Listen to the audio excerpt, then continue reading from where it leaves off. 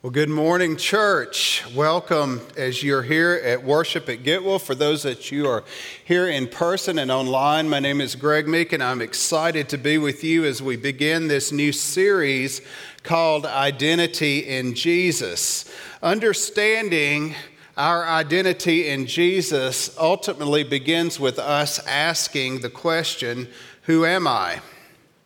And then this question leads to further questions such as, who made me, and ultimately for what purpose?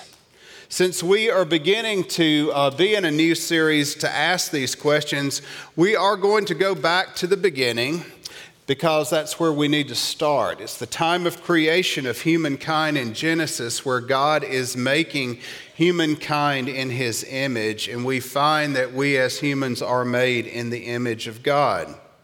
So remember, we're going to ask today, for purposes of this talk, is who am I, who made me, and for what purpose? And I have to tell you, I'm really excited to be here to talk about this day because this is a subject, the image of God, that I devoted much time and study with in my seminary classes. And I have to give you a statement here. There is nothing that I'm going to tell you today that is a Greg Meek original, okay? It is seminary professors that I have really come to know and love and trust that have walked me through this process for me to even understand what this means to be created in the image of God. And I have to tell you this, I'm going to try not to be very academic, but I can't promise it at first, okay? But if you will bear with me, I hope you'll see that we're going to make a progression through this to where we can apply this to our lives today. You see, this topic of the image of God has been examined and explored and written about really since the beginning of the early church. All throughout the centuries, and with the early church fathers all the way through modern theologians up to the present day. And so much has been written and examined and studied over what it means to be in the image of God. I bet we could fill this worship space with everything that has been written over the years and penned. And my hope and prayer today is that you guys will leave with a little bit better understanding of what it means. I laughed after the first service because I thought, how many times do I say in the image of God? I may go back and count this. We'll see. So let's begin with our scripture as we read in Genesis chapter 1. We're going to begin with verse 26. Then God said, let us make man in our image after our likeness. And He let them have dominion over the fish of the sea, over the birds of the heavens, and over the livestock, and over all the earth, and over every creeping thing that creeps on the earth. Verse 27. So God created man in His own image. In the image of God, He created him, male and female. He created them. Now, if you've ever been in any type of class setting with me, you know I love to go back into the original Hebrew and Greek and explore what the meanings of words are. And we're going to do some of that today as well. And the first thing I want to point out here is that the God in Hebrew translates into Elohim. That is a plural word. So when God created, we could say they created. We know who the they is. It is Father, Son, and Holy Spirit. They were there from the beginning. They created. They put breath of life into us. Now, some of these preliminary observations that we see in these passages are both that men and women are included in what we now call image bearing. See, this image that we're talking about is what makes humankind distinct from the rest of creation, from the plant world, from the animal world. And there is something that makes humankind like God, but in some way. And since God is a person, those who image Him share in His personhood. This word image also in Hebrew is salim. It can mean resemblance. We are created to resemble God. And there's something communicable here. We share something with God that is distinct, like I said, from the plant and animal kingdom. But I want you to hear this. There's nothing in our biblical text ever where we see that this image bearing that we are to have has been given to us incrementally or partially. You don't get it in stages. Either humanity possesses this image or it does not. It's not given in installments. No one can say that human beings are partially or potentially created in God's image. And we see that the bearing of children in some way even mimics or relates to the initial creation of humankind in the image of God. Now, there are three criteria I think we need to look at that have to be met in order for us to say that someone is created in the image of God. The first one is that humankind must be distinguishably, that's a word in it, distinguishably unique in relation to anything else in the world. There's nothing like us. We are so distinguished as human beings. There's nothing like us. Number two, every member of the human race must possess this image equally and to the same extent. And number three, this image must be shared with God's own nature, with his own being. Now, I think a good place to start is let's talk about what the image of God is not.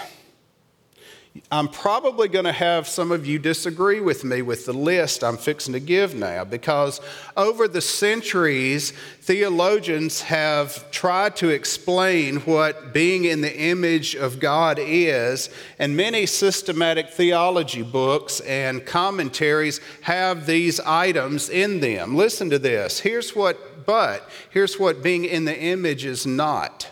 It's not intelligence. It's not rationality. It's not emotion.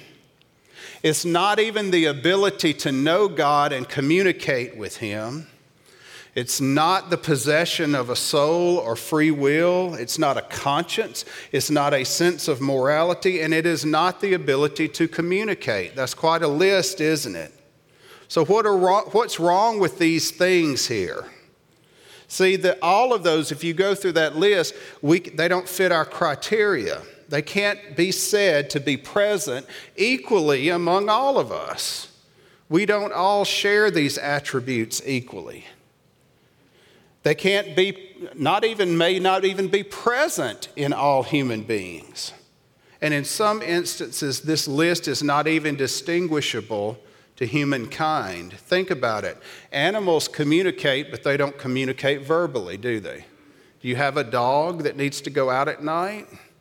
He's going to let you know, right? He communicates in a different way. But see, communication is just one aspect of it. What about a soul? We've always thought because we have a soul, that's what makes us in the image of God. At least that's what I always thought. But let's look at some scripture to see what it says particularly about us having a soul. Because humans are animated by the breath of God. Genesis 2:7 says, mankind became a living creature. I want you to see that word. Those two words, living creature, literally in Hebrew means nefesh hayah. Nefesh means soul. Okay? It's living. It's a living soul. Does this meet the criteria for the image of God? It really doesn't, because the problem here is that animals also are created as a nefesh hayah. Let's look at Genesis 1:21. So God created the great sea creatures and every living creature that moves, with which the waters swarm according to their kinds, and every winged bird according to its kind. And God saw that it was good. Those living creatures that are animals, it's nefesh hayah. It's the same thing. The nefesh means soul. And remember, to meet our criteria, it has to be equal among humans, but unique to humans. So a soul is not. What about the faculties of our mind, our emotions, our free will? Other scripture uses this same phrase, nefesh. for the faculties of the mind, emotion, and free will. And it also uses the word spirit, which is ruach, which means spirit. So spirit's ruach, soul is nephesh. There's your Hebrew lesson for the day, okay? Look at here. Let's look in some parts of the Old Testament. Hannah said this in 1 Samuel 1:15. She answered, "No, my Lord, I am a woman troubled in spirit. I have drunk neither wine nor strong drink, but I have been pouring out my soul before the Lord." She's troubled in her ruach, but she's been pouring out her nephesh before the Lord. They're interchangeable. Job does the same thing. Job 7:11, "Therefore I will not restrain my mouth. I will speak in the anguish of my spirit. I will complain in the bitterness of my soul." Those same two words. So what do we do with this?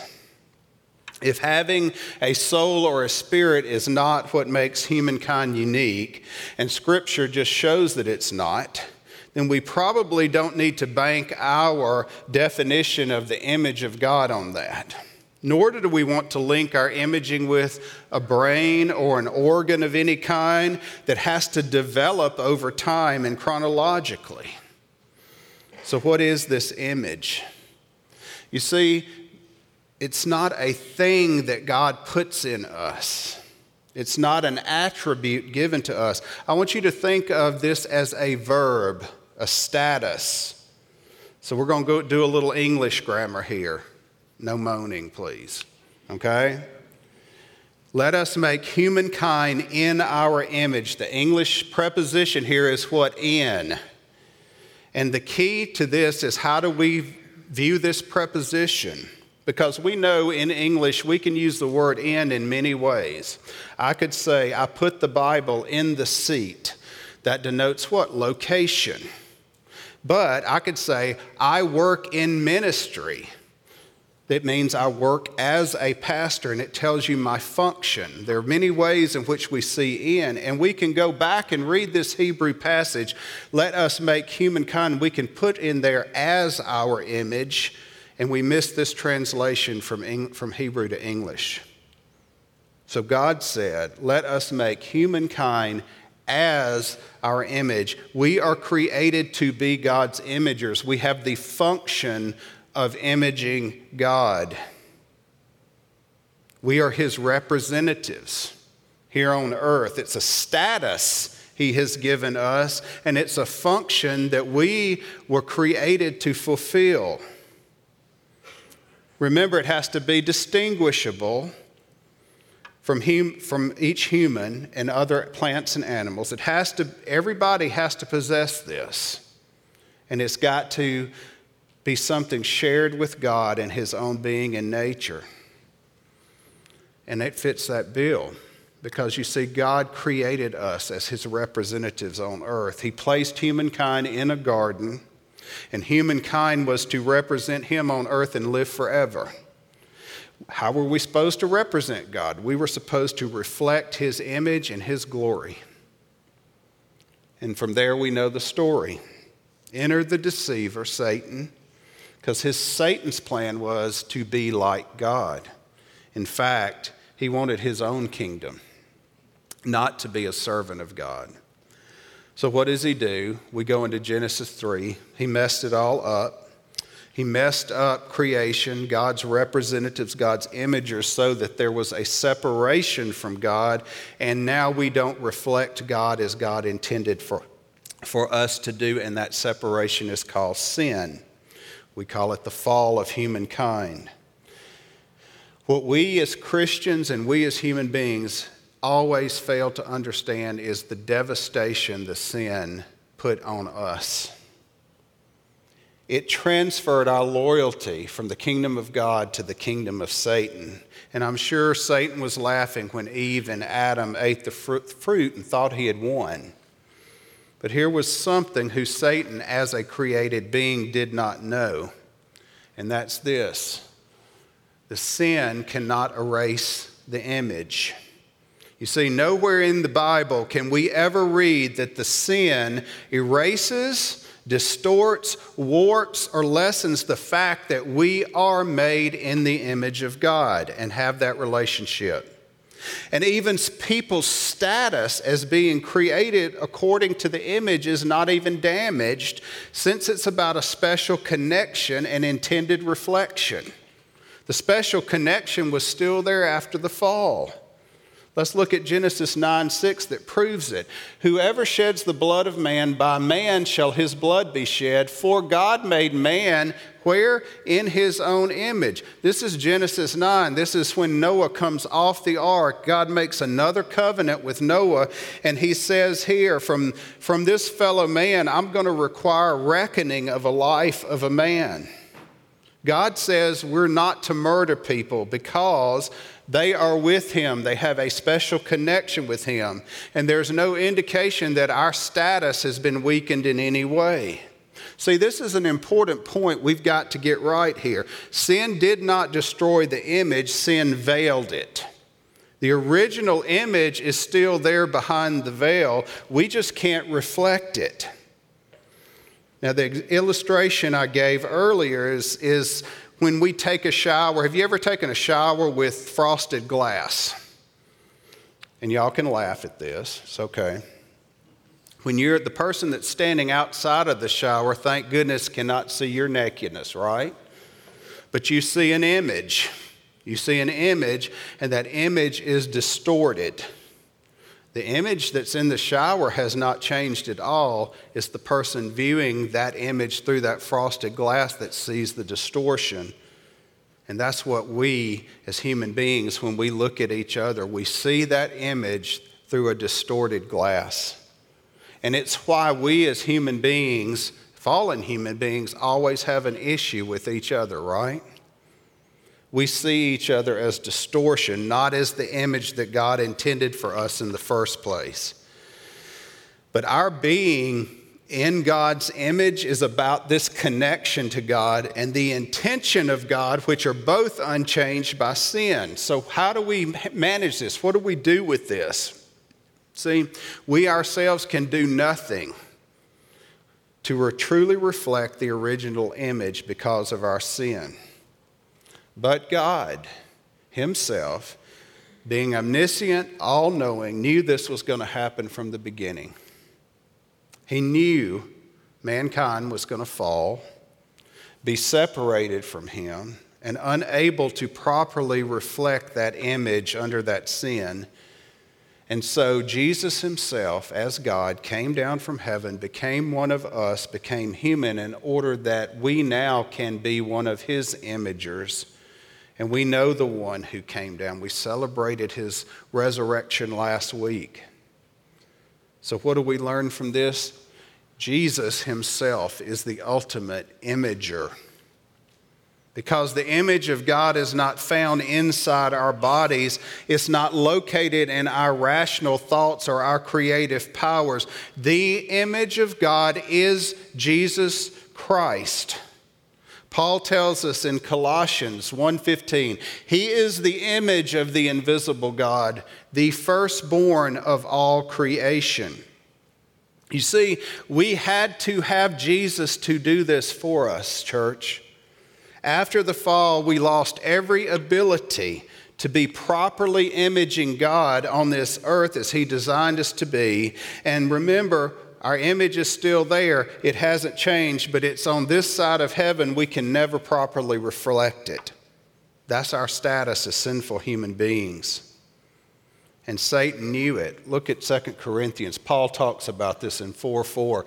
In their case, the God of this world has blinded the minds of the unbelievers to keep them from seeing the light of the gospel of the glory of Christ, who is the image of God. But here's the mind boggler in all of this, that the resurrected, glorified Christ was the prototype for us, for humanity. When was it? Before Adam and Eve were ever fashioned from the dirt. And that's because before God created anything, being an all-knowing, all-powerful God, he knew that people were going to fall, and determined that Christ would be the model according to humanity that we would have to be ultimately conformed to. Romans 8:29 tells us this. For those whom he foreknew, he also predestined to what? To be conformed to the image of his Son, in order that he might be the firstborn among many brothers.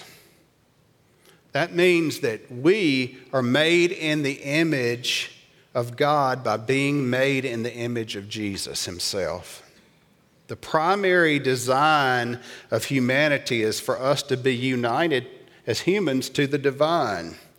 So if the glorified Jesus is the original image of God and he designed this blueprint from before the beginning of time, then humanity was later created, what? According to the image of Christ.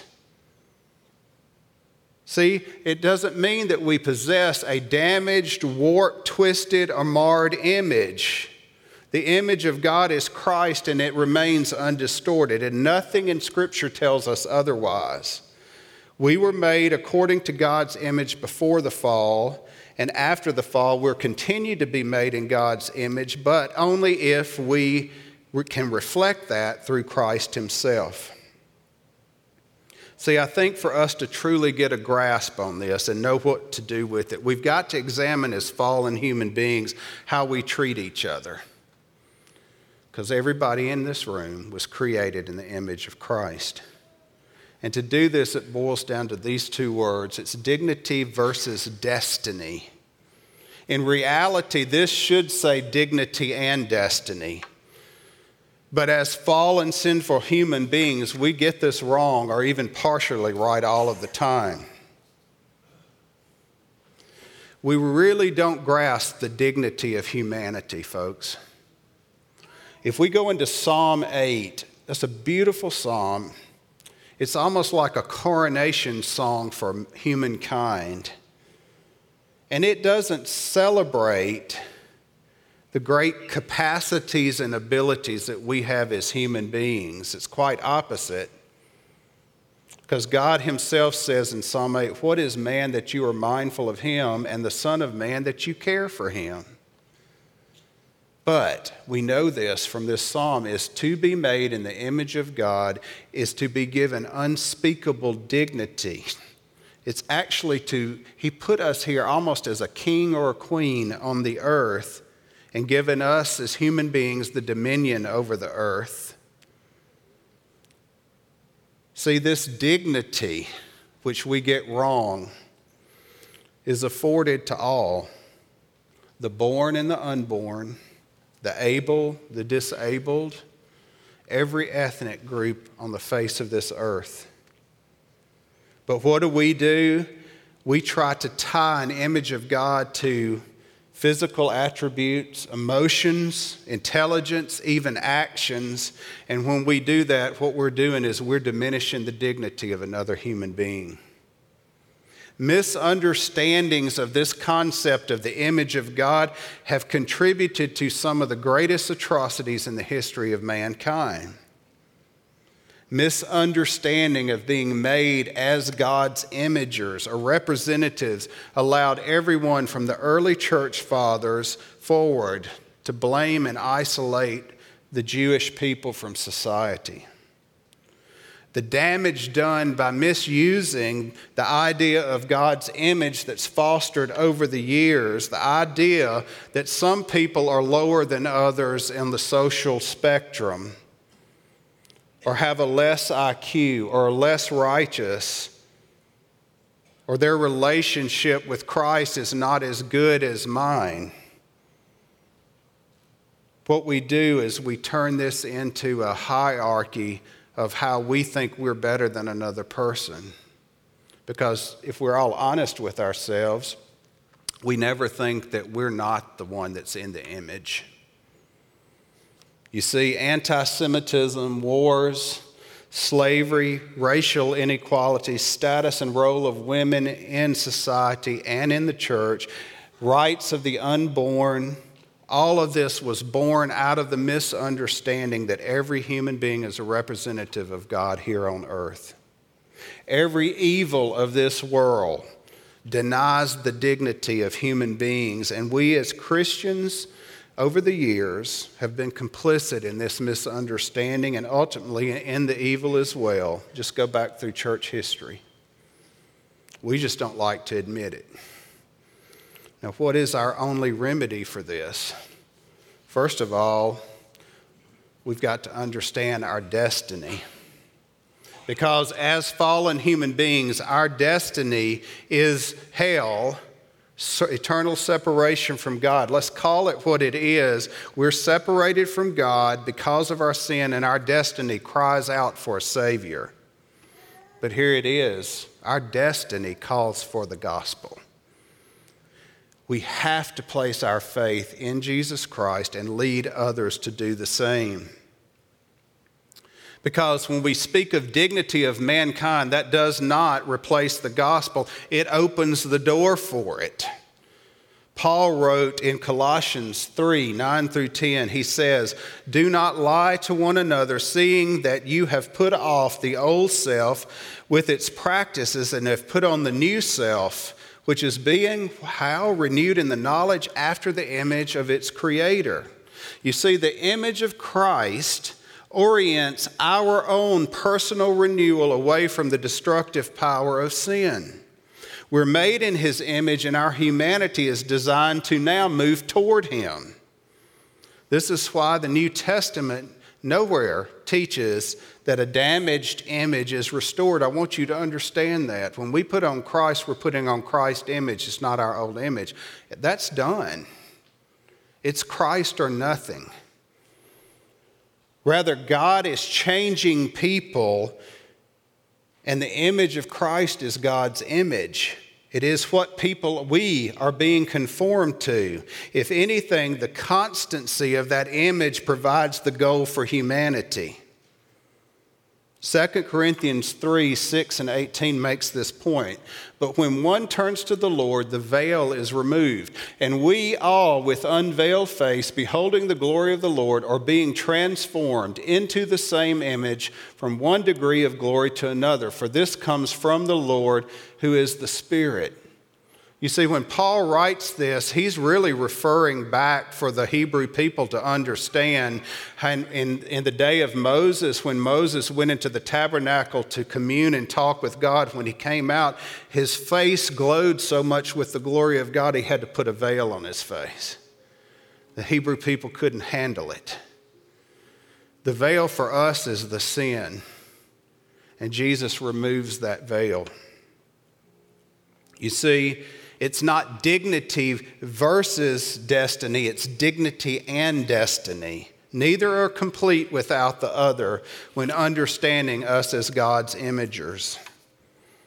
Because in our society today, what do we see? We see one versus the other mostly. We see it in politics, which, folks, politics will never reflect the image of God. I'm sorry.